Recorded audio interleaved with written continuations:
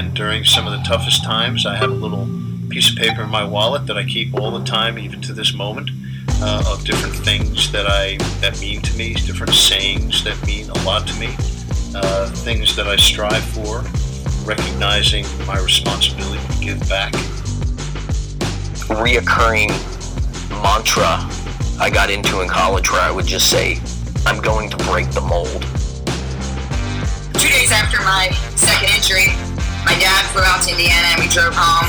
Went right up to my room, slept for a day, and then I woke up the next morning, I spray painted my wall, no quitting me. I remember, there is no quitting me, and I won't give up.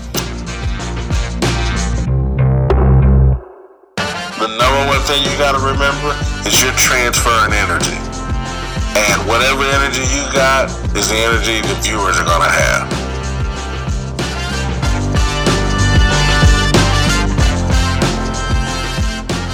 You are listening to Intentional Performers with Brian Levinson, where we talk with experts of craft about their journey and what they have intentionally done to be their best self. As we talk with them, the hope is that we uncover intentional gems that you can use in your life.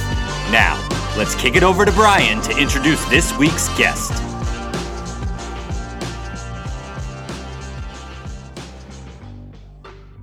Hello, everyone, and welcome back to the podcast. I am Brian Levinson, excited to have you with us today.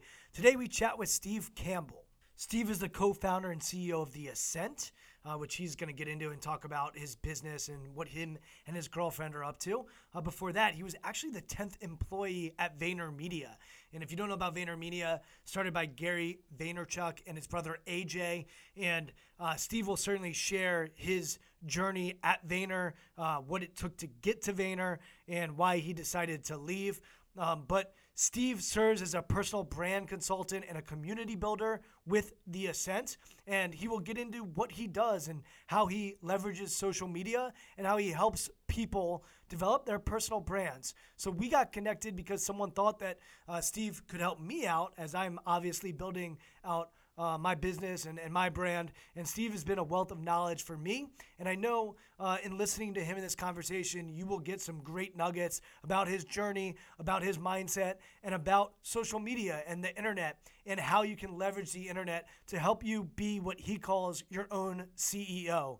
So I know you'll love this conversation, and when you do, we would love for you to share it on Facebook, Instagram, Twitter. I know Steve would be proud of you for sharing it in those places as well. And also punch on over to iTunes, and if you could just write us a review about this episode or the podcast in general, it really helps us as we continue to build this community. So thanks again for listening. I really appreciate everyone that is sending me notes, emails, texts, whatever it is, and telling me that you're listening. It really means the world to me. And without further ado, I'm so excited to present to you Steve Campbell.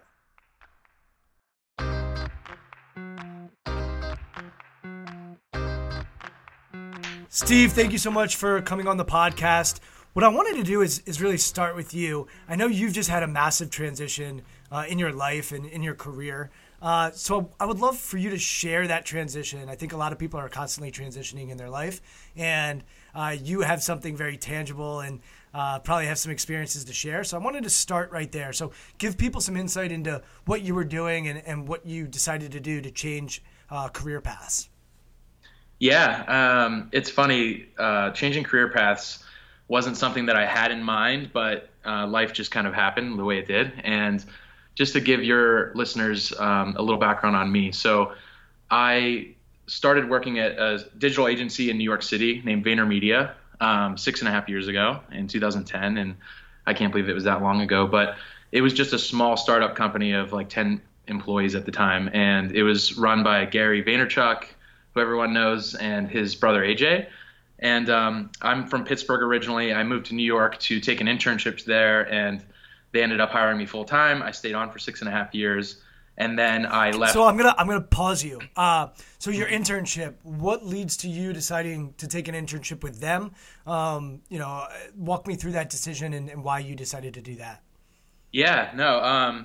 So I'll back you up even further. I graduated from Penn State University in 2008, and that just happened to be the worst job market to ever graduate into because the big recession started firing up. And So I sort of left school with a technology background. I was in information sciences and tech, and I was looking to be a consultant at like a company like Deloitte or Accenture or something like that. And so I spent the next 2 years almost just applying and trying to find anything that I could in my space. And I wasn't really jazzed up about it. I would travel to places like Virginia and DC, and I would spend the night there, and then I would go interview, and then next thing you know, I would never hear back from these companies. I would be interviewed alongside 10 other people at least that had way more experience than I did, and I was looking for like an entry level position, and so it was very discouraging. And it just happened to be looking back on it now is kind of a godsend, because it happened to take place at the same time that social media was sort of on the rise in the early days, and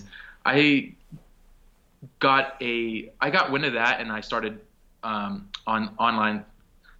I started on sites like Twitter, and I got really into it, and I started following different people, reading different books, and that sort of thing. And I came across Gary Vaynerchuk, and you don't have to spend very much time in that world before you come across him, first of all. And I was really gravitating to everything that he was putting out there, and I decided to pay closer attention to what he was doing, and I watched a lot of his keynotes, and I noticed that he spoke a lot about his company VaynerMedia that he was starting with his brother AJ. And I took a step back and I said, maybe I shouldn't go work at a big company, a big corporate, entity like that, and maybe I should start looking at startup companies or smaller companies. And so I reached out. I sent an email in typical Gary Vee fashion. I emailed him and whoever I could find at the company, and I just said, hey, how can I help? I'm interested in what you guys are doing, your message, all the stuff that you're putting out there. I just want to help. I don't care if it pays. I'm just looking for experience to build my resume. So you were 2 years. I think, let me just make sure I have the story correct. You're 2 years out of school at this point. So you have 2 years of sort of failing when it comes to the job interview process and trying to get in with these contracting consulting firms. I'm in Washington, D.C., so I'm very familiar with government contracting and the job opportunities and the entry-level opportunities. And I lived in Arlington, Virginia for a little bit, so I was surrounded by people from Penn State and from other places doing it. But would you describe those 2 years as failure? How would you look at those first 2 years out of school? Where were you at mentally? Like how did you process all that information? You just went to a good school and graduated, and I think most people when they graduate are ready to take over the world, and now you're getting sort of pushed back, and the environment is certainly a tough environment to be in. Yeah, I don't look at it as failure so much as soul searching and finding myself. I'm a big believer that 18 is too young to figure out what you want to do for the rest of your life, and going into college, I was into my major. I started out in engineering in school actually, and then a year into it, I switched to IST.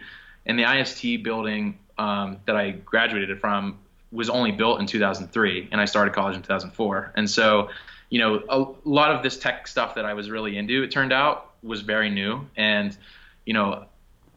social media, for instance, was invented when I was in school. Facebook was invented in 2004. And why change? Why go from engineer to science and technology?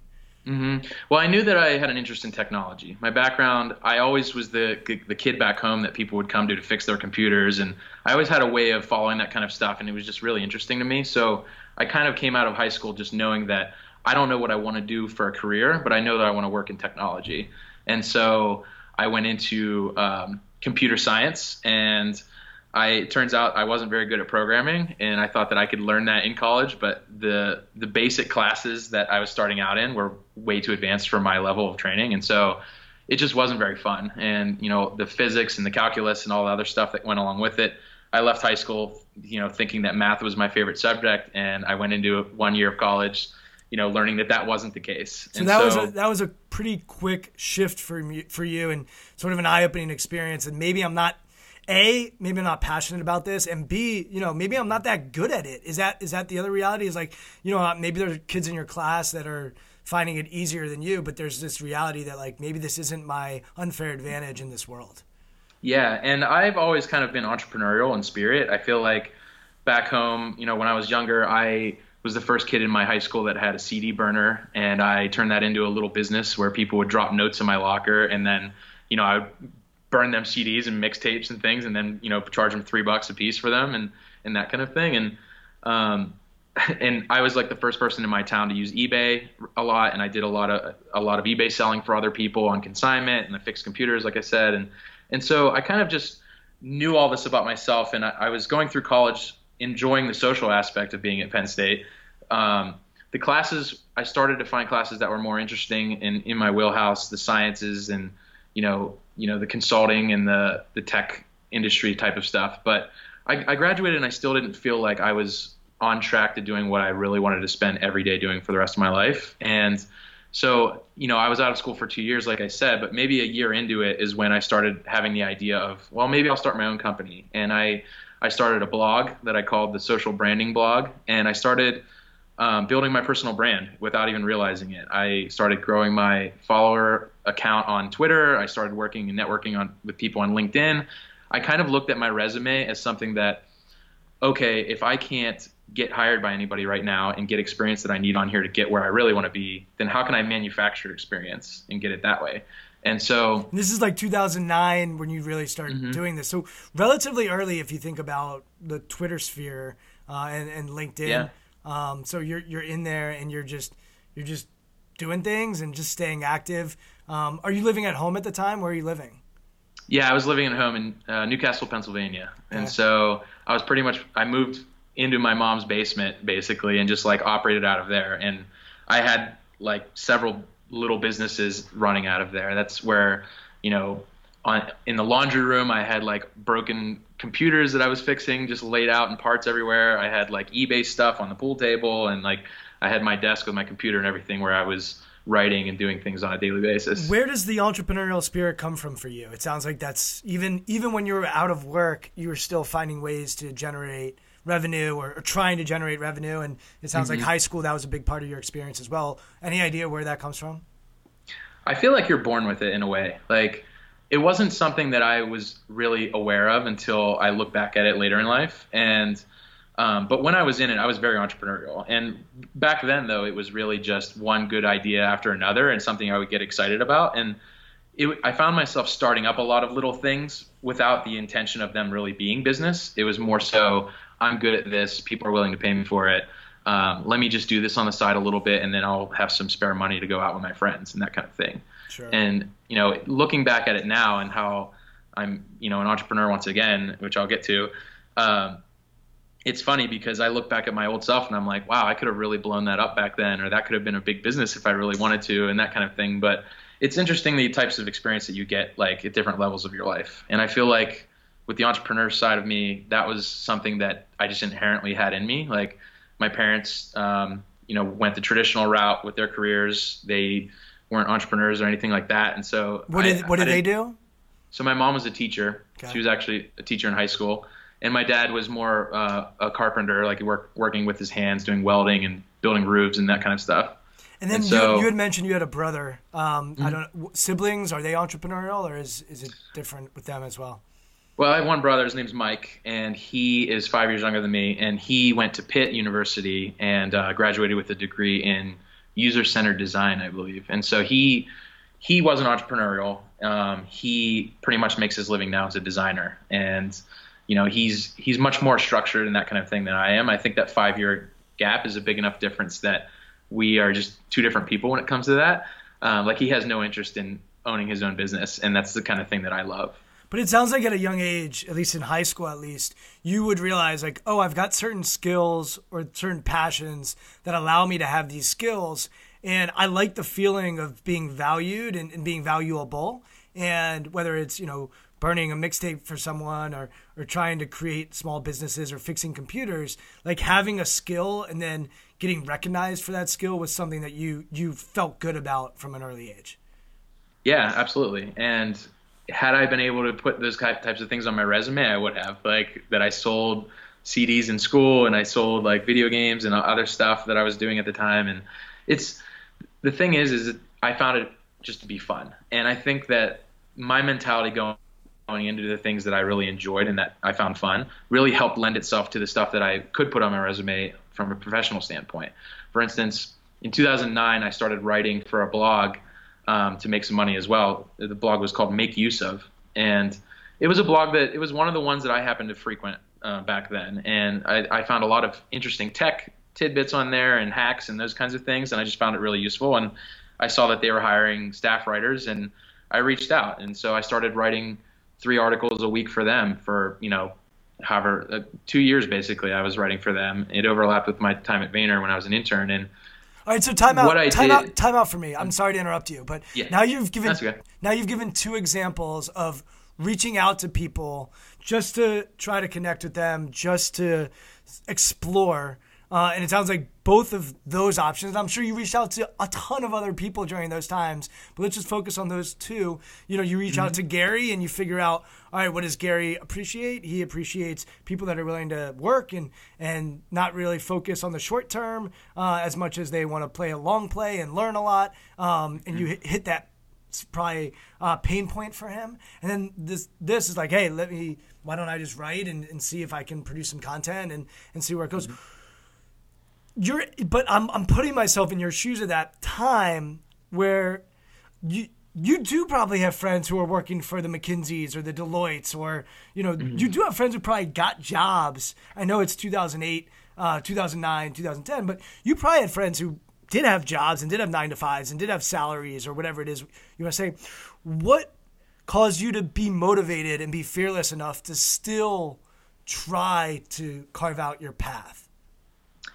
I think it was my level of patience. I think that I'm just inherently a very patient person, and I always have been, and it's something I recognized at an early age. And I came out of school thinking that this was kind of a blessing in disguise in a way after the frustration and all that stuff. But I looked at it as I can take my time because I'm living at home. I don't have any major expenses right now other than my student loans that I have to start paying back. And, I was looking at it like, if I'm going to enter into a career or a field where I could potentially spend the rest of my life, or 40 or 50 years of it at least, I wanted to make sure I was making the right decision. And even though I kind of got desperate at a point and I was looking for anything, I started getting really smart about it. I realized that I was really happy in certain areas and unhappy in others. And I started to gravitate and start to really just get my mind around, what does this look like for me if I continue down this path? And did somebody give you advice to go down that road, or did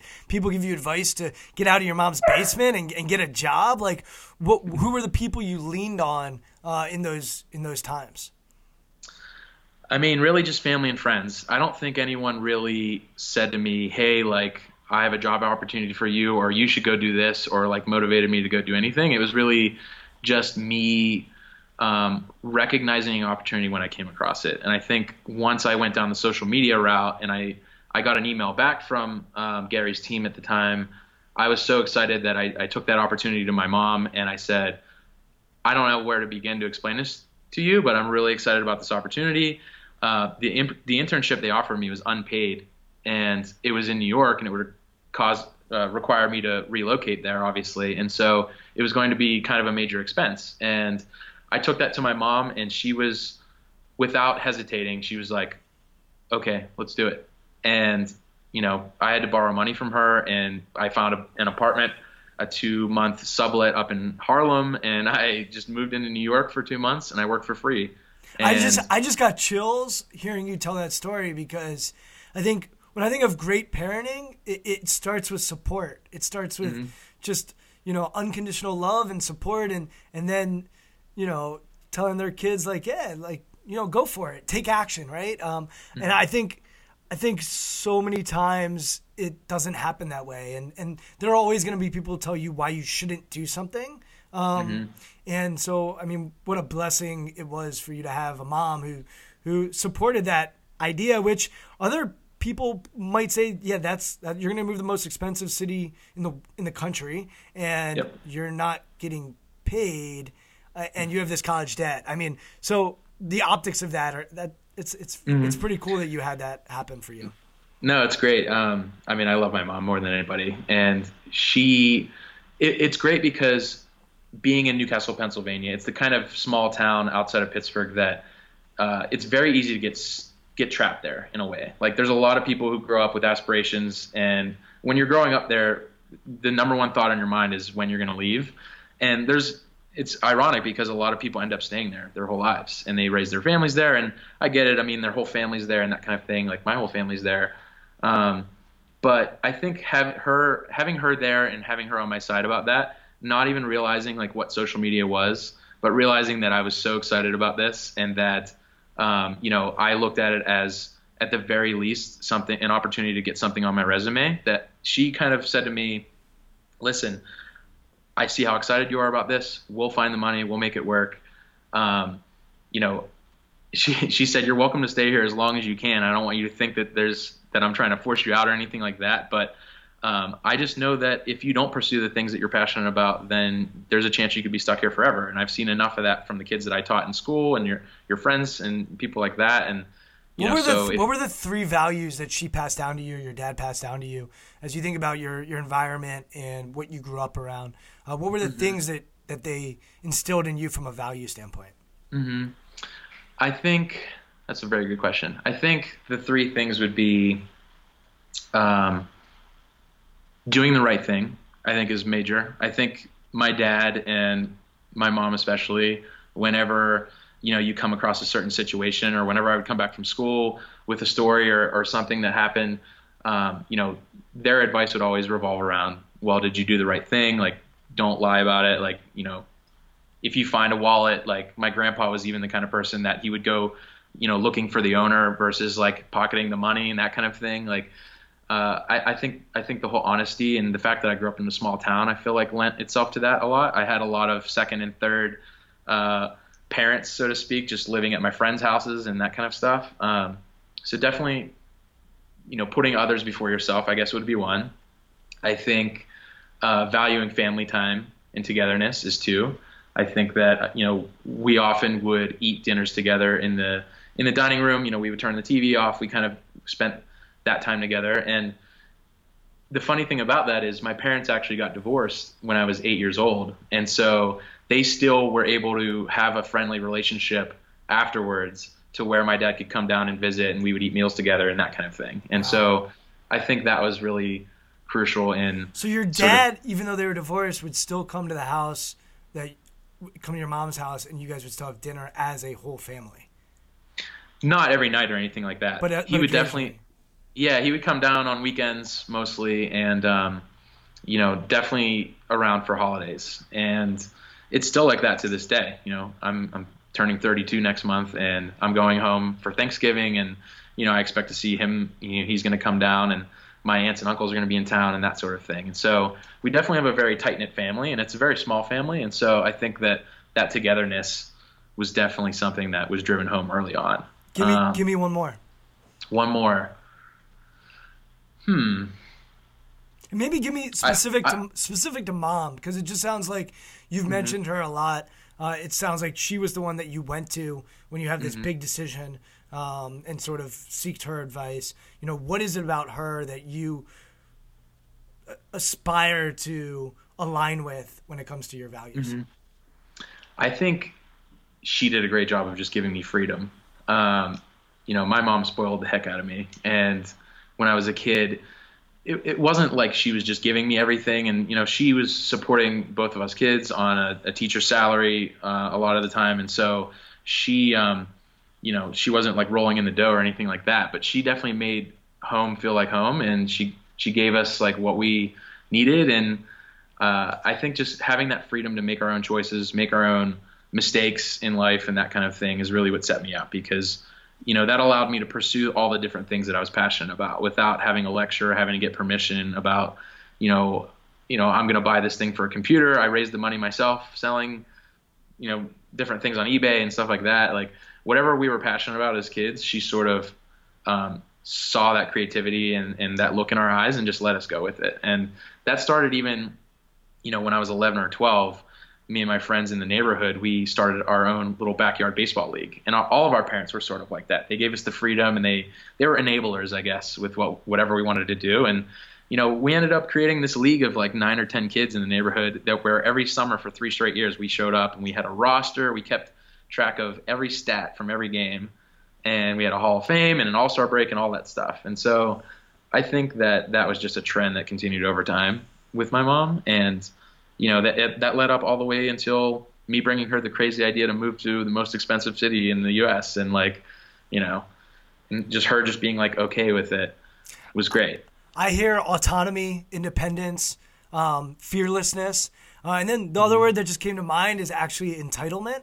And in the book Outliers by Malcolm Gladwell, which I'm sure a lot of people have read, he talks about entitlement and how we often think of entitlement as a bad word. It's often talked about with millennials as they're entitled. But he talks about entitlement being a really important word. Like, no, yeah, like I'm going to start this baseball league. Yeah, like, who's going to stop us? We're going to make it happen. Yeah, I'm going to go work for Gary Vee, and, you know, I'm going to make that happen. And the entitlement that comes with that, or the entitlement to stand up for yourself or speak up for yourself. So I hear that in what your mom passed down to you. All right, take me back, because I sort of cut you off as you were talking about, you know, taking on this role as a blogger, starting at Gary Vee. It sounds like those were happening around the same time. I think you had said it. You started with Gary Vee. A couple months into it, you get this opportunity to blog. Walk me through that time in your life, because you had said you took that internship and it was a 2-month opportunity, unpaid opportunity. So what's that like for you? You get this apartment, you sublet an apartment. I'm assuming you're in debt, or you're getting a little support from your mom to try to pay off that sublet rent. But take me to that time in your life where you're exploring and you're excited, but you're also broke. Yep. Well, what's funny, to take it back a little bit, is I actually read the book Outliers probably in that window of where I'm not sure when that book came out, but it probably was 2009, 2010 when I read it. And I recognized my big takeaway from that book was that, you know, a lot of things happen to people because of the circumstances or situations that they're in, and it's out of their control. And so I sort of went into that internship opportunity recognizing it almost immediately as something that, you know, this could be one of the 3 opportunities that come past me that I'll never have again. And, you know, I have to jump at the chance. And it's the kind of thing that you always hear about when you're growing up, is that, you know, when you see opportunity, you got to recognize it. Otherwise it'll pass you by, and that kind of thing. And I feel like that's what I did with it. I got that email back saying, listen, we'll keep your information on file. Unfortunately, we're not looking to hire anyone right now. We did, however, have 2 interns go back to school or something like that. And so we're willing to offer you an internship, but it would require you to relocate to New York, and it's unpaid and all that good stuff. And so I immediately, you know, after getting the go ahead from my mom, I was just like, yes, let's do it. And I had a phone call with Matt Sittimer at VaynerMedia, and his title at the time was Chief of Staff, which I thought was funny. And, you know, next thing you know, a couple weeks later, I was driving to New York with my mom, and I had a sublet apartment up in Harlem. She dropped me off. We grocery shopped, and then she said, see you later, and let me know how it's going. And then I just had to find my way around Manhattan. And VaynerMedia was, you know, well, I'll back it up a little bit. I was writing for Make Use Of, blogging. That was really for 2 reasons. One, because they were paying me like $600 a month, and that was the only income I really had, or the most substantial income at the time, and I really needed it. And 2, I had started my social branding blog, and I recognized, because I'm so into like technology and hacking the internet and that kind of thing, I recognized how Google's PageRank works. And I realized that Make Use Of had something like 20 million viewers a month, unique viewers a month or something like that. And they were going to give me an author's byline on every article I wrote for them. And so in that author's byline, I obviously linked to my blog. And because of how Google PageRank works, you know, Make Use Of was like a 7 on the 10-point scale or whatever it is. And because I had that many links coming back to my blog from a credible source, that elevated my blog to being like a 3 or 4 without me having to do any other sort of SEO and all that other good stuff back then. And so I loved it. I was building my personal brand. I was writing. I ended up writing something like close to 200 articles for them over a 2-year period. Walk me through that process, because that's not a small amount of content. Were you always someone who liked to read and write? And how did you find that process of just cranking out content? You're getting paid for it, so it's actually a job. But you're also realizing, like, the more I do this, the more I'm going to build my brand out there as well. But walk me through how you set your mind to do that and to accomplish that. Yeah, it's funny because English was actually my least favorite subject in school, and I hated writing. And that was just the way you communicated on the internet at the time. And so I was really into the subject matter, and I realized that, wow, if I was able to write about the things I cared about, I was actually really into it. And so I can go back now and look at those early pieces, and they're just filled with grammar errors, and like maybe not filled with them, but it's definitely not my best work. And the way they operated was they wanted to educate the world around everything having to do with technology. And so Make Use Of was run with they might have had 15 different writers, and they were all around the world so that people could capitalize on different time zones and that kind of thing when it came to tech news. But the way they operated was they had a wiki. And so when I joined them, I got access to this back end of this wiki, and that's where they had all the story ideas, because they had a guy that he was like the SEO expert. And so he did SEO research around what are the keywords, what are the phrases, what are the technology things that people care about on the internet. And they had a nice system where if I saw a topic that I wanted to write about, I would just initial my name next to it and cross it off like in the wiki.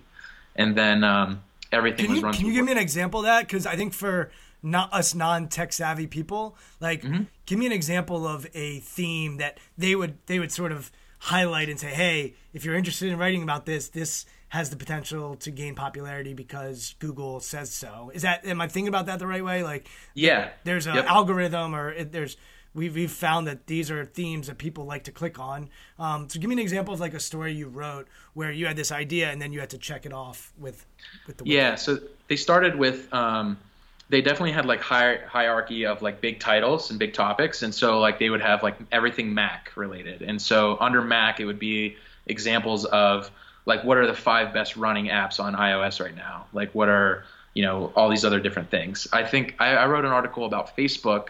They wanted a longer piece that was explain the nuts and bolts of how Facebook works. And so I was fascinated by how Facebook worked, and I was interested, and so I researched it, and I ended up writing a technical article about the server side setup that went into Facebook and that kind of thing. And I probably got most of that information from Wikipedia and already forgot it, but I was into the idea of having a lot of people see my content, and so I wanted it to be good. And I think once I started at Vayner, probably the second half of my tenure at Make Use Of, I was definitely more rushed with it because it became a side project instead of the full-time thing. And so I was kind of just looking at it as extra income at that time. And I came to a point where I needed to make a decision of, what is my career and what is my hobby? And does my hobby affect my career in a negative way?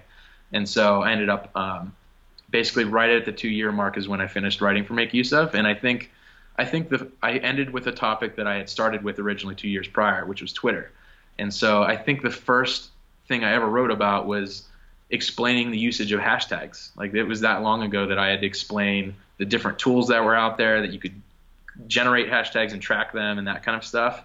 And then what I wrote about right when I left, I think was, my best tips for using Twitter to grow an audience and that kind of thing. And it's kind of funny thinking about it now because I'm in the personal branding space and marketing, and that manifested itself early on with the topics that I chose to write about in that space. And I feel like a lot of times I would approach Make Use Of the editors and with an idea of like an emerging technology or something like that, and they would say, no, we're looking for more established technologies. And so I'm writing an article about Foursquare, and they haven't heard of it and that kind of thing. And so I was just like, this isn't really for me anymore. I mean, I can research this stuff all day and that kind of stuff, but I'm starting to have less and less time to do it. And so it was interesting though. I found that I wrote mostly about social media stuff. So circle back to getting to Vayner, and you're an intern, and what that's like. It's a small office, and I would assume there are big dreams, but I don't know. That's an assumption on my part. What's it like? What's the culture like? What's the environment like? You mentioned earlier a big part of Outliers is the environment matters. And I think you sort of recognize right then and there, like, let me put myself in a great environment and let's see what happens. Tell me about that environment, that culture starting out. And for those that don't know, because there are people that are listening to this that don't know about Gary Vee, I think when I think of social media combined with motivation, he's probably the first person I think of. And he's certainly outspoken. He's authentic. And he rubs people the wrong way because he doesn't mince words. And, I think he speaks out of passion and with emotion, and I think it resonates with most people, but it definitely rubs people the wrong way as well. And I'm sure you saw that as probably more so, definitely more so than I did. But I'm just curious what it's like getting started there, and what is the thought of VaynerMedia then? From the little I know, he also is doing a lot of investing, and I don't know what his brother's involvement is there. So just paint that picture for us, what it's like and what that office is that you walk into as a, I guess 24-year-old, whatever, coming up there to be an intern. Yep. So, yeah, it's funny thinking back about this. So VaynerMedia, when it first started, it was formed in, I think, May of 2009. And so it was operational for a little over a year by the time I came around. And I joined it as an intern, I think, in September of 2010. And those early days, it was really Gary's brother, AJ, that was sort of running it. Gary was in between book releases, and he was doing his book tour around the world. And so it was my first couple months there. I was hired, I think, before I might have gotten to meet Gary once because he popped in the office. But other than that, I didn't officially sit down and meet the man until maybe my first actual month of working after the 2 of interning. But it was a very tight-knit family even then. I think the first handful of employees were AJ's, high school and college buddies. And so, they were very close. They had chemistry and all that sort of stuff. And they were very smart and talented too. And so it wasn't like that he just hired his friends and they didn't belong in that industry. I learned a lot right out of the get from those guys. And so it was a very tight-knit, close family. And I think that's the way they kept it, and that's the way they continue to keep it to this day. And that's something that Gary really believes in, is building the culture. And, that's first and foremost, like, the most important thing. And so I think what happened back then was, we sort of were working with a handful of different clients that Gary had brought in for being well known in the space. And, we were already working with like the NHL and the New York Jets and the then New Jersey Nets and companies like that. And it was really great experience. I mean, and explain to people what sort of work you were doing and what sort of work they were doing back then. Yeah, so it was social media from the get-go, and they started as a social shop for big brands, and social media was still relatively new, remember, and so we spent a lot of time educating big brands on the fact that they needed to have a Twitter account, they needed to have a Facebook page, and that was back when it was basically the land grab of brands spending millions of dollars just acquiring fans and page likes. And, that was before Facebook was pay to play as far as the advertising model goes. And so we did a lot of community management and that sort of thing. We set up pages for brands like the New Jersey Nets, and then we would have people like me jump on there and respond to fans who were commenting about how terrible the team was. I think they were coming off their record, like, worst season of all time, where they only won like 6 or 12 games, something like that. And, we taught them about the value of responding to even negative comments and that sort of thing, like especially those people who are unhappy. And, we built case studies around that sort of stuff, and we helped brands partner with emerging technologies. Like, we were the first company to get a brand to partner with Instagram, actually. And that was interesting. Like, we believed in the idea of doing things early and being fast and first movers in the space can help elevate a brand to a position where, they are seen as a thought leader in that space. And so we partnered with Brisk Iced Tea, and at South by Southwest, we had Instagram, which was a hot new startup that had a couple million users at the time. And we had them, Brisk came out with custom cans that would print people's Instagram photos on it. And so they would just have like patterned photos all over it and that kind of thing. And, I don't even remember how that campaign performed, but years later when Instagram became Instagram, you would see articles written and they would all mention that Brisk was the first company to do that. And so that's what we really believed in, is that extended, narrative and reach that you can create just by doing those sort of things and bringing those opportunities to brands. Would you think about that as a short play or a long play? And when you're talking to Brisk about it, it's like, is this short play like you're going to get attention for this now, or is it the long play that you guys were the first adopters? I think I wasn't in a position to really be in those meetings to talk about like the strategy of it, but knowing Gary and AJ, they're always long-term thinkers. Like, it's interesting, even fast forwarding to now, it's like when I had my meeting, with Gary to let him know that I was leaving to pursue my own things, he was the most understanding person in the world about it, because I know the way that he thinks, and the way that he thinks is, someday it's okay for people to leave and go pursue their other things, just because someday I could end up being a CEO of a very popular company, or, Fortune 500 or something like that. This is a very small space when you get inside of it, as far as social media and marketing is concerned. And he looks at it as he just wants to leave everyone better off than he found them, and somewhere down the line that'll benefit him. And maybe if that's in the form of me bringing him business in his company, or me just as a thank you, like bringing some other opportunity to him, he realizes that by playing the long-term game with everything, that's how he's going to get to where he wants to be. And where he wants to be is the owner of the New York Jets, as everyone knows. So like the way I hear it in the coaching world, we call that servant leadership. Are you serving the people below you, and what are you doing to serve them? And, I think a lot of people would look at his persona and not think of him that way. But if you really listen, there's a whole lot of servant leadership. Like, do right by people, build relationships, cultivate relationships, put those relationships first. Don't mess up those relationships. And I'm for my field right now, I get emails all the time from people that are interested in talking to me, grabbing a cup of coffee, or talking on the phone. And it is amazing how often I always say yes. I always will serve those people, because I think there's an obligation for me to do so. And it's what I love doing. Like, I love doing it. But it is interesting how often those people don't go out of their way to then serve back. And, when I say serve back, write a note. Just say, hey, thanks for taking the time to meet with me, or hey, I appreciate it. Or even like when we're just leaving, like, hey, I really appreciate this. Thank you so much. And I'm going to go to another book, which is Give and Take by Adam Grant, which is another very popular book where he talks about givers, takers, and matchers, and how givers tend to win out in the long run. And I think a part of me wants it to be matched. Like, if I give, I would love for someone to give back. But I've come to the realization that if I serve people and I do good by them, it feels good to me in the short term, and it often helps me in the long term. And, I think that sort of Gary knows, like, this feels good that you're graduating from VaynerMedia and going off to do whatever it is that you're going to do.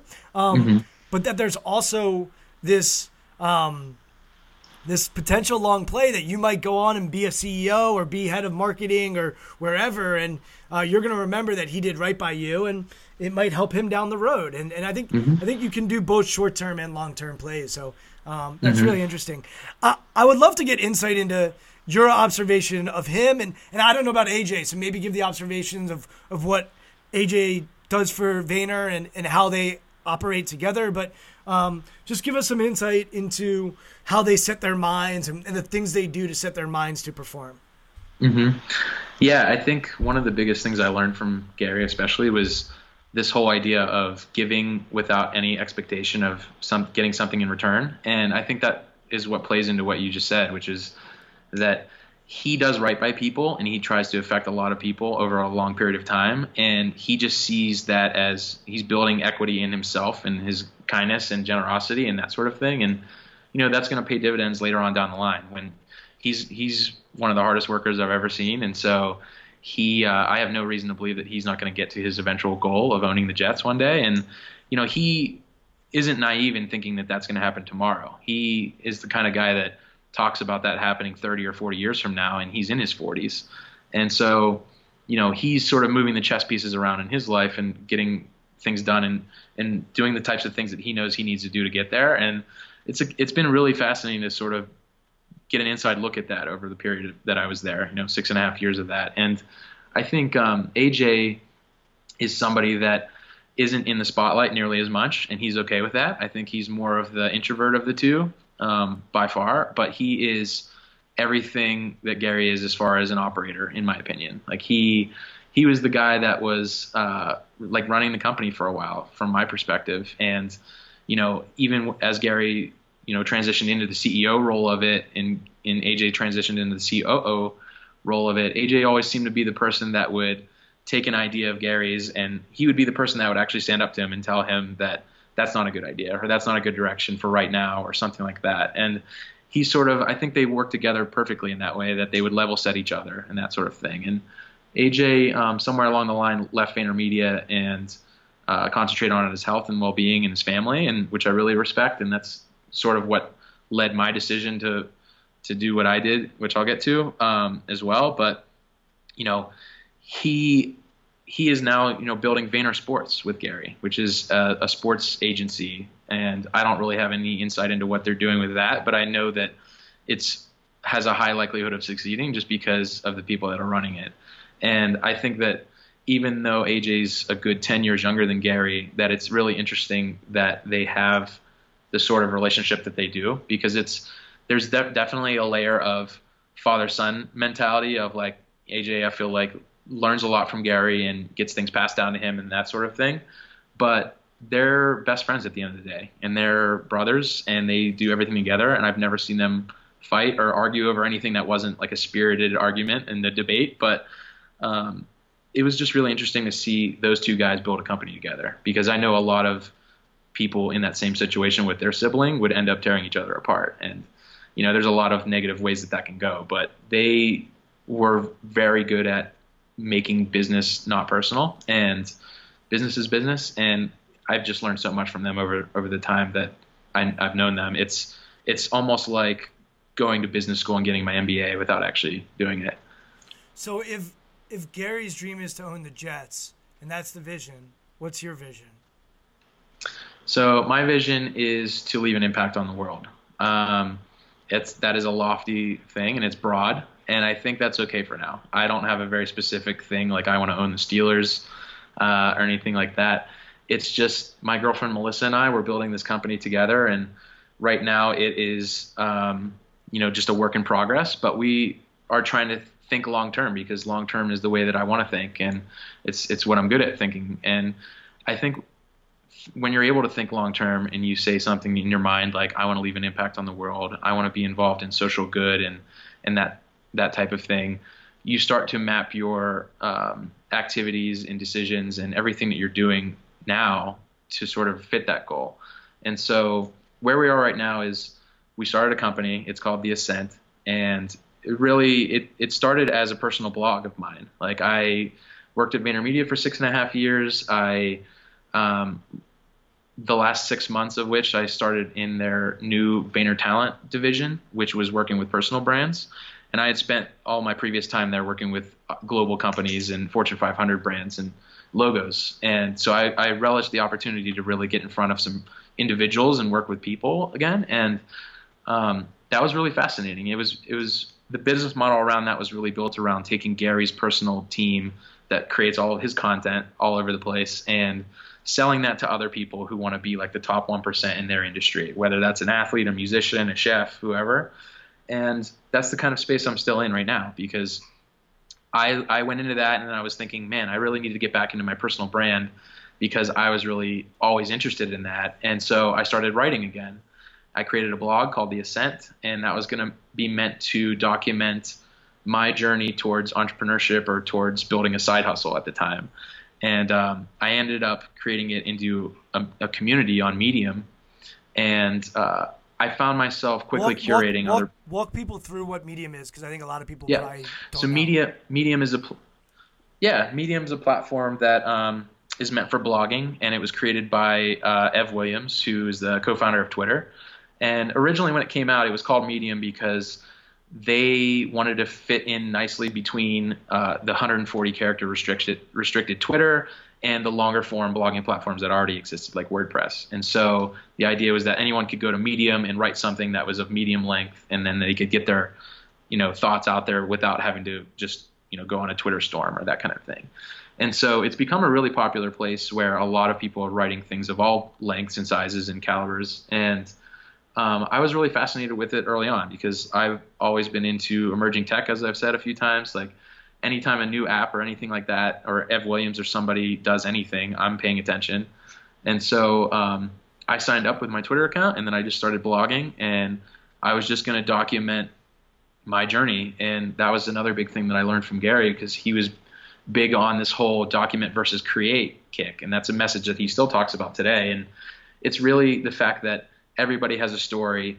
You can share it. Opportunities can come from it. And, that's the thing that's unique to you is your story. And that was the one thing that I heard from him that a switch went on in my mind. And I said, I have a full-time job. I'm happy, but why not take that at bat? Like, everyone has the same at bat as far as putting content out there on a daily basis and growing an audience and seeing what happens over time. And I think VaynerMedia was big enough at that point that I've seen a lot of, 14, 15-year-olds come in and they got famous on new apps like Musical.ly and where they can make music videos, lip syncing and stuff like that, and on Instagram. And you see these people and they don't even need to go to college because they're already making tons of money off of this stuff. And that's the day and age we live in now, where one piece of content can change your life. It's like, Justin Bieber starting out on YouTube and people like that. It's like you see it every day. And so being exposed to it at that level and seeing how Gary's brand took off over the years, I started to, document my own journey. And that's what I'm still doing to this day. And I think when I created my Medium page, it was meant to just be solely for my writing. But what it quickly turned into as I was spending more time on Medium was I realized that a lot of people had interesting stories and a lot of people were choosing to share them. And a lot of them had similarities to mine, entrepreneurial spirited and starting their own business and that kind of thing. And so I started reaching out to those people because Medium had an option that they had rolled out where people could create their own publications, essentially, like basically their own blog. And so I started reaching out to people on a daily basis, like 50 people here, 100 people there. Love your story. I started a publication, would love to feature your story. What do you think? And, one by one, I gained writers and got stories added and all that good stuff. And, before I left Vayner, I had it grown to 25,000 followers. Wow. And, that gave me a starting point when I moved out here in Denver, Colorado, which was, I moved out here for my girlfriend. She grew up in Colorado and she finally moved back. And we were doing a long distance thing for a good 6 or 8 months. And then my lease came up for renewal in New York.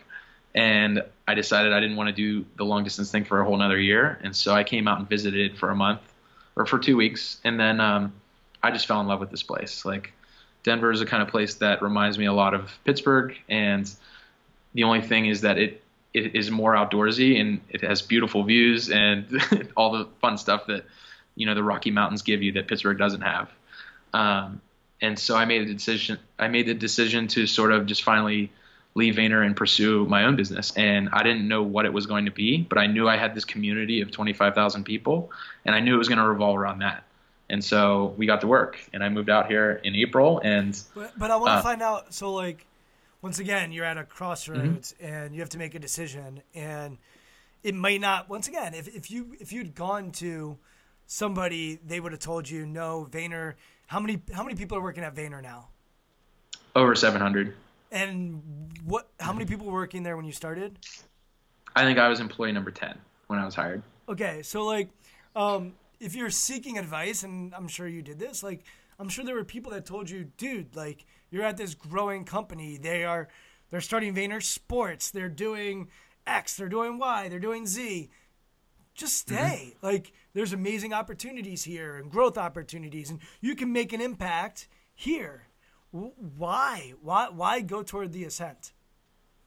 Just got to follow your heart. I think the same feelings that I had when I first got that email in 2010 and I decided to follow my heart and move to New York City, even though it was a big scary thing at the time, is the same thing that hit me when I was faced with this decision. And it was a no-brainer in both cases. Like, I immediately came across this and I remember thinking about it for all of 10 seconds before I was like, this is what I'm doing. And how do I make this work? And I think that what it comes down to is you can't be scared to look back. And I think that sort of manifests itself in the fact that, I had a good relationship. I had tons and tons of friends in New York at this time. I've met tons of people through Vayner. I had great clients. I had a great job, all that stuff. Everything was clicking, but I wasn't happiest in where it counted most, which was, I was in a long distance relationship. I missed my girlfriend and I really wanted to pursue that and take that to the next level. And I was willing to do whatever it took to do that. And what it took to do that was relocating. And, Vayner had a small contingency of people out in Colorado. And so I started investigating that, because ideally I would have stayed with the company I love and lived with the person that I loved at the same time and been able to do both. But, Gary was very honest and open with me and telling me that, yes, they had some people out here, but they weren't really looking to expand it just yet, and they weren't sure what they really wanted it to be and that kind of stuff. And so he said, think about it, like make the right decision and come to me and I'll respect whatever you come with. And when I came back and I said my decision is that I am going to go anyway, he was a good friend. He said that my door's always open. My inbox is always open. Like, he gave me his phone number, and he's just like, if there's anything I can ever do for you, whether it's help you get a job out there, if you find yourself in a tough spot, or, if Vayner does end up expanding out there and you want to come back in some other capacity someday, like, that's on the table. All these different things that, just really just proved to me that he cared about me as an individual. And he told me, like, hey, we'll always have Jets games. Whenever he's out here to watch the Jets, like, I expect an email from him or a text or something. So, realizing that as someone who admired the guy and followed him since 2008 and absorbed a lot of his content over that time, one of the things that really stuck out in my head was something that he said a lot back then, which was, there's always time to get practical. And so I had always inherently wanted to be an entrepreneur. And so this opportunity was sitting here and it sort of forced my hand a little, but I'm so happy that I chose this route and I haven't looked back since. And, if that weren't the case, or if I still end up failing, then there's always time to get practical. There's agencies out here. There's everyone who knows his name. I now have a resume that's, respectable enough that I can get in anywhere. And that's not something I anticipate doing, but if I have to, that option's there. And I think the fact that you have options is different and enables you to sort of pursue these things. And because I'm not getting any younger, and so if I wait another 10 years to start my own business, like, I might find out that I should have used that last 10 years to my benefit. It's interesting. This morning I was listening to a podcast. It's called the Psychology Podcast. And the guy who does it had on this woman who is like the leading expert in decision making. And she created this whole model for decision making and to really look at things objectively rather than subjectively. And he asked her, he said, well, what about deciding to marry somebody? And it's your girlfriend, so I'm not putting the pressure on you yet. But she said, for marriage is an irrational decision. Committing to someone for the rest of your life it's not rational. It's an irrational thing. And she said, so there are some decisions that should be based purely on emotion and purely based on what your heart or what your gut tells you. So she said, I feel really uncomfortable telling someone to be objective when it comes to love. And I know we're getting deep here, but that is sort of how you looked at this. And, it didn't matter how objective you were going to look at it. You were going to say, I have this relationship that I really value, and you can't tell me that something's going to make it more valuable than that, A. And then B, I have this dream or this vision for myself that is entrepreneurial, and it may not be an objective decision, but it's completely subjective, and there's nothing wrong with that. And I think it's so valuable for us to learn is that when matters, and environment matters, and the situation matters. And to say like, well, I'm just going to be fearless with my whole life would be a bad decision. To fear failure your whole life would also be a bad decision. And so to blend fearlessness when you need to be fearless and to blend fear of failure when you need to fear failure is really important. And so your story says, hey, I was very objective with how I was going about things. I understood what blogging could potentially do for me. You, in some ways, are very scientific and mathematical, and you're into sort of hacking the internet and really understanding, no, if I do this, then I'll get that. But when it comes to love or passion, those things are not A plus B equals C. And when it comes to an ascent, it's not a straight up ascent. As I'm sure you're finding, it's got all kinds of windy roads. I know when we spoke for the first time, you were driving across the country. You guys saw all different landscapes in this country. And so as I hear your story and your journey, there were times where it was very clear on what to do. And those decisions were based on your gut. And I think there is a time to be very instinctual. And I think, look, in the sports world, we have this dynamic with analytics right now and data. And, how much do you trust data and analytics, and how much do you trust your gut? What does Mike Tomlin decide to do on 4th and 1? What does the data say versus what does his gut say? And to me, you just have to be a blender, and you have to blend both. Because if you're just based on science and you have no faith, then you're in trouble. And if you just base things on faith and you have no data, you're also in trouble. So the blending of the objective and the subjective is something that I am fascinated by, and your story is clearly a blend of both objective decisions and subjective decisions, and instinct versus rationality. And I think it's super cool. So what I'd love for you to finish up is to be a little clearer on what you're doing with the Ascent. What do your clients look like? Who are the people that you're trying to reach? And then also, how can people find you on social media, which I know there are places they can find you. And I'm just going to give you an open floor and an open platform to promote anything that you find interesting or worthwhile to promote.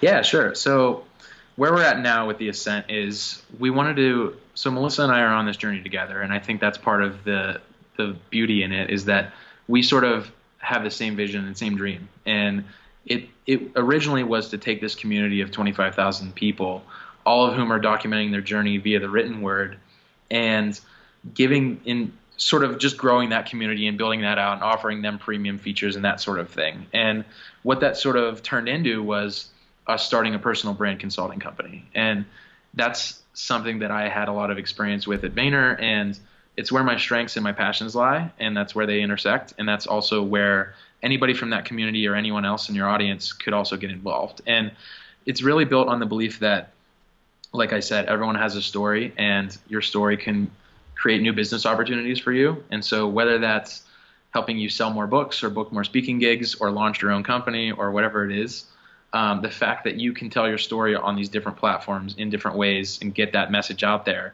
and inspire people and grow an audience is what can bring those opportunities to your door. And so, what we're doing right now is we're launching a new website, and our current website exists at theascent.biz, which you can still find. And that used to be the URL for our Medium publication, but we shifted that to theascent.pub. And so the Medium publication really is just linked on our site as the blog, and that's the community that you can be a part of. And so anyone can write for us as long as you're telling your story and about your journey and that kind of thing.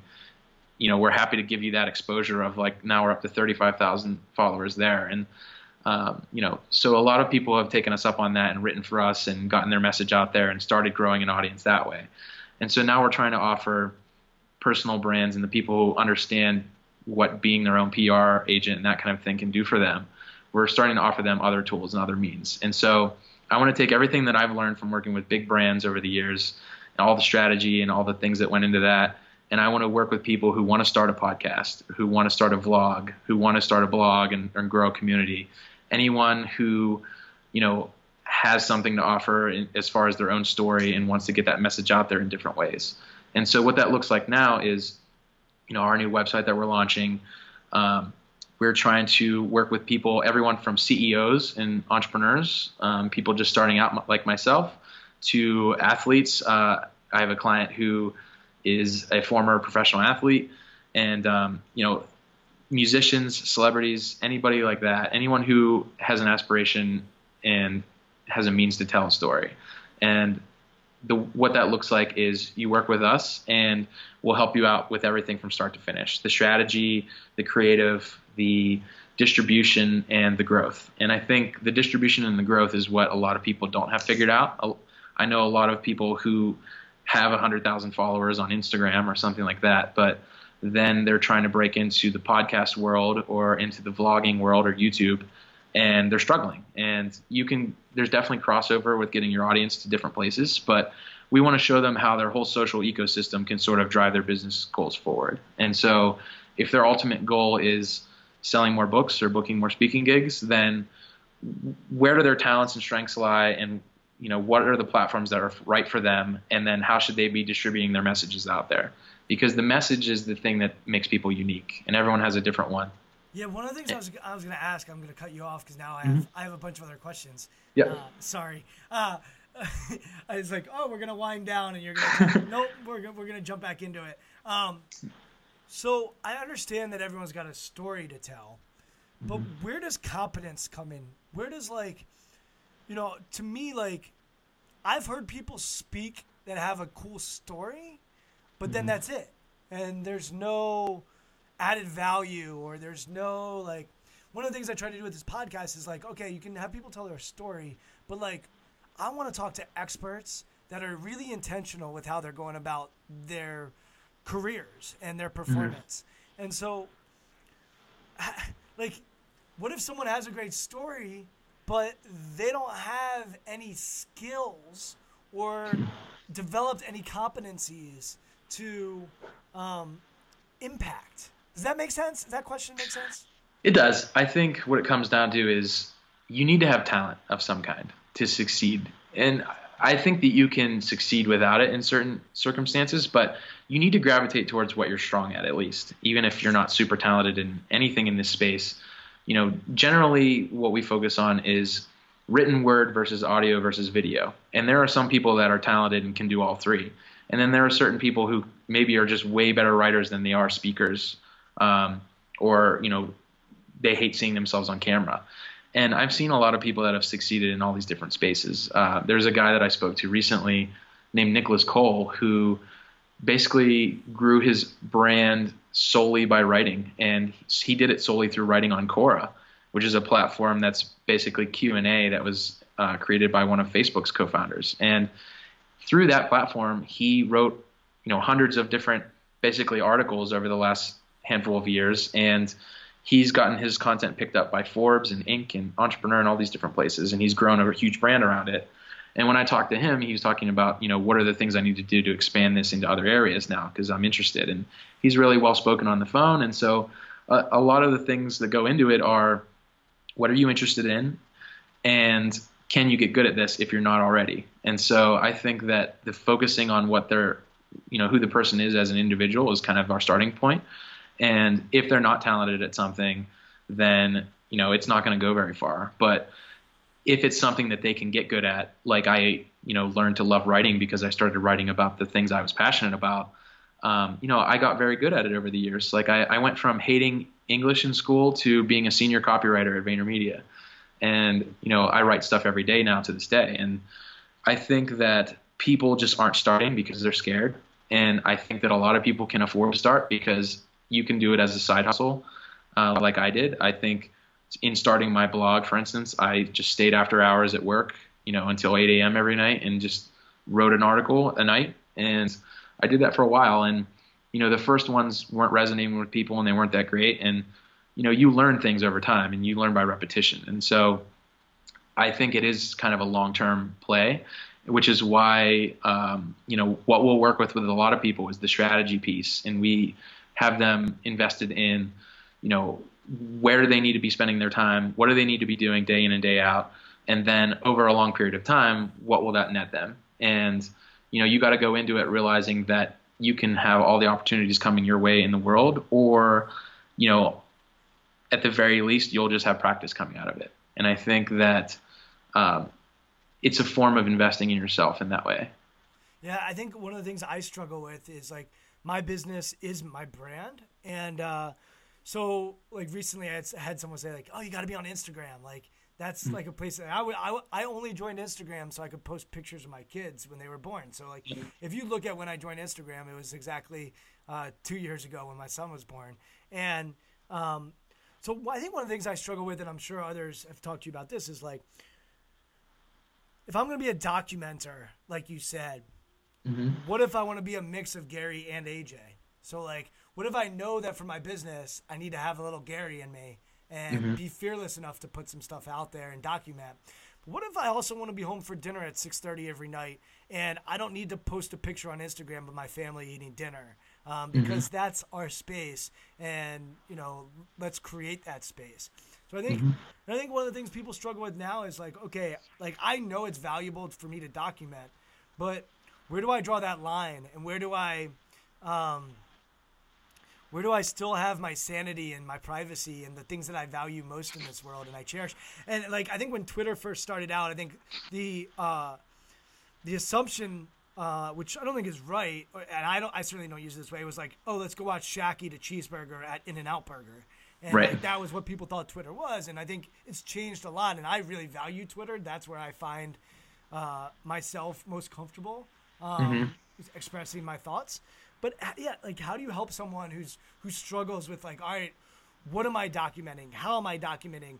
I don't like talking about myself that much. Like, how do you help them in that space? Yeah, I think when it comes to personal life versus business, I think that the beauty of it is the fact that you get to draw that line and decide where it is. And even a guy like Gary, who you literally can't go on the internet without finding him somewhere, he is very private when it comes to his personal life. And that's just something he worked out with him and his wife. And, you can't even find a picture of his kids online, for instance. And that's by design. And everyone, no matter how public you are, you get to make that decision. And, I think that's a great starting point. And the beauty about documenting, and it's something that I only really learned recently through practice, was that you can document anything that you want. Like, anything can be content. And what that means for me is experiment with what you're trying to do for your brand. Like, for instance, I want to grow an audience by writing on Medium every day and on Quora and LinkedIn and places like that. And so I just need to be better about tracking what I'm actually doing, because I can, at the end of 30 days, if I try to write an article for 30 days, for instance, I get to make a piece of content that says, I wrote an article for 30 straight days. Here's everything I learned. And that's what I mean by documenting versus me sitting around and brainstorming of like, what's the next hit, like, series of articles that I can start coming up with. And then I'll do the research and I'll treat it like a paper or something I was doing in school. Instead, I'm actually just living my life and doing the things the way I'm intending to and trying to get better each day. And I'm documenting what's actually happening. And I'm being willing to share, those results, whether they're positive or negative. And I think that's where a lot of people get hung up. Instagram is... I was just going to say, it's interesting because that goes back to your start where you're blogging and they're telling you, blog about this stuff because it's going to get us traction, versus then you're at Vayner where it's like, we believe in X, Y, and Z, and we know there can be a return on investment, or we know that we're going to be at the frontier, and this is going to help you in the long play. And it's just interesting that you've sort of taken those experiences and meshed them and molded them to create your own business that speaks to the things that have spoken to you. And then the other thing I'll just say is like, and then what you just hit on is exactly what this podcast is all about, which is like, you be an intentional documenter. Don't just document. Like, you don't need to just walk around with a selfie stick and, show the world what you're doing every minute of every day. In fact, that's not quality content. It's just crap. But if you're intentional with, hey, like, I'm going to share this because it's an amazing experience. For me, that's the whole idea of this podcast, which is I'm doing this because I love talking to people like you who are being intentional about what they're doing. And in a way, what you're trying to do is help others be more intentional about what they're documenting and purposeful with what they're documenting so that it can help them develop and allow them to do what it is that they want to do career-wise. Yeah, absolutely. And I think the one thing that people don't realize is that when it comes to their personal brand, they're the CEO. Like, nothing gets done without their say-so, And what that looks like for me, for instance, is I started my own vlog when I first moved out here. Actually, I started it at Vayner, and I really ramped it up when I moved out here. But I didn't know how I was going to be on camera. It terrified me. I was never really good at public speaking and that kind of thing. But I found that over the years at Vayner, of being in meetings and being on calls with clients and high pressure situations and that kind of thing, I got used to it over time. And it still wasn't something that I was super jazzed about, but I realized that I didn't want to build a brand for myself that was just around the written word, and I wanted to put my likeness and my face out there as well. And so I made the investment and I bought a camera for like $600, and I was like, if everything goes well with my personal brand, this will pay for itself over time. And so those first handful of times putting the camera on myself, I could find myself like really nervous, even though I'm by myself. Like, looking into a camera lens is almost like being at a podium and talking to a room of 100 people. And what happened was if I go back today and look at those first few episodes, they're not the best, but they're the best cuts that I had of what I recorded at the time. And I was happy with them at the time. And now when I look back, my expectations have changed. Like, I've done it enough now that I've gone from spending hours doing it to right after this, I'm actually going to go outside and I'm going to spend 15 minutes and I'm going to record something. And I've gotten good to where I can do most of it in 1 or 2 takes. And then that cuts down on editing time, and I'm just getting better across the board. And it's just being intentional about what I'm trying to do for my brand. And the moment that I realized that, or the moment that I think that doing that and creating that video every day or every week isn't benefiting me in the long run, is the moment that I stopped doing it. And so I think a lot of people look at social media today as just a bunch of different places to distribute a bunch of different messages. And you can get worn down really quickly if you're focusing on being everywhere just for the sake of being everywhere. And, what it comes down to is, on Instagram, that's worse than anywhere else, as far as people will post a piece of content and they'll delete it if it doesn't get so many hearts in like a certain amount of time and stuff like that. Like, there's so many different games people are playing with, what is good and what isn't good content, that people aren't starting and creating their content and putting their stories out there in interesting ways. And the truth is every platform, you can get famous on any platform. I know people who are Instagram famous and they're not famous anywhere else. I know people who are YouTubers, and I know people, from all different walks of life doing different things. And what it really comes down to is there's an audience on every platform potentially for you. It's which platforms do you want to be on, and which ones can you tell your story in the most unique, interesting ways where you can see the biggest benefits. And so that's what we're about. It starts with teaching people that they're the CEO of their own brand, reverse engineering them as a human being of like, what are they good at? What are they interested in? And what could they see themselves doing every day? Because if they can't be passionate enough or see themselves doing something every day, then it's not going to work if we come back to them with a strategy of write an article every day for 6 months and the person hates writing or isn't good at it. I would much rather, tailor something to somebody who wants to do it but isn't good at it than somebody who just hates that platform, and I'd be forcing them to go there. And so it's really just teaching them these are all the platforms. They all have their strengths, they all have their weaknesses and setbacks, but how much time do you have to dedicate towards this? Like, how passionate are you about it? And how do you want to be telling your message, and what is your message, and what is your ultimate goal? And then I try to help them see really long term and see themselves getting that goal and everything it's going to take to get there, and then putting a plan together that's built for them. And so I think in the way that I love that it's called personal branding, because it's super personal and everything's custom for everybody. And that enables me to talk about the things I'm passionate about, which is the different tips, tricks, and hacks in the space and all that good stuff, just because I know that people can copy that and take it and run with it, but every brand is different. And so there's no like intellectual property that I'm holding on to and not giving people in my content. Awesome. All right. Twitter, Instagram, I'm assuming you're in those places, even though we just talked about, different places, different strokes for different folks. Where can we find you? And why don't you take us home? Like, what are the other things that you want to share with the world? Yep. So the easiest place to find me is on Twitter, and you can find me at Steve_Campbell. I'm also on Facebook, Instagram, and LinkedIn at /IM Steve Campbell. And if you'd like to check out our business and what we've been up to, you can find us at theascent.biz. Awesome. And we'll put all those in the show notes. But Steve, it's good to talk to you a little while back. I'll just give a quick anecdote from our conversation. So we spoke for a while, and then Steve was supposed to follow up with me, and he dropped the ball. And he even, I think, tweeted out something saying that he had dropped the ball on following up with a lot of different people that he had spoken to.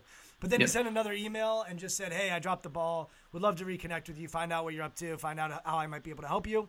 And to me, that vulnerability and taking ownership over the dropping of the ball is massive. And I think a lot of people would just hide in the corner and just say, oh, I screwed up, or be self-deprecating, or beat themselves up. But I thought you showed a lot of fearlessness in saying, like, no, I owned it. I screwed up. Let's get back on this horse and get going again. And, in sports, they call it next play. Like, you turn the ball over in basketball, move on to the next play. If Ben Roethlisberger throws an interception, he's got to get back on the field and make the next play. And so I give you a whole lot of credit for moving on to the next play and coming and taking action and following through and owning it. And I think that's just massive it says a lot about you and your character and the things that you care about. So I wanted to thank you for that. And I just want to thank you for your time. You just gave us a lot of your time. This is an industry that I really don't know a lot about. I'm finding out more and more about every day because I think it's important and I think it's valuable. And I know our listeners, we haven't really had someone on the podcast talk about this sort of stuff. So it's helpful for them, and I really believe it'll be helpful for them. And it's clear that you look at branding in an intentional way and think about it in an intentional way. And clearly you're living your life in an intentional way as well. So I just want to thank you for coming on the podcast, and I look forward to talking with you more and exploring what you're doing and seeing how you might be able to help me out and how I can help you out. And hopefully we can continue this relationship over video, which sounds a little creepy, but or in person one day as well. Yeah, man, thanks a lot. And that it meant so much getting your email reply, I got to say, after I did realize that I screwed up. And yeah, I mean, that's just who I am. Like, I'm a caring person, and I take it upon myself. Like, I care what people think about me to an extent. And so I don't want to let a potential relationship, especially a business one, go by, just because I didn't send an email. And so I think being willing to sort of reach out and admit that you failed or, made a mistake or something, just come clean with people. Don't make up excuses and that other kind of stuff. That's what I've found in my life, is that people tend to respond more favorably if you're just honest with them. And so I really appreciated getting that reply. And it was so positive, just saying like, no big deal. Like, would love to have you on the podcast and that kind of stuff. And I'm looking forward to, growing this relationship and doing more content stuff with you. Awesome. Thanks, Steve. Thank you for listening to Intentional Performers with Brian Levinson. Here is this week's episode gem. What it comes down to is you can't be scared to look back. And I think that sort of manifests itself in the fact that, I had a good relationship. I had tons and tons of friends in New York at this time. I've met tons of people through Vayner. I had great clients. I had a great job, all that stuff. Everything was clicking, but I wasn't happiest in where it counted most, which was, I was in a long distance relationship. I missed my girlfriend, and I really wanted to pursue that and take that to the next level. And I was willing to do whatever it took to do that.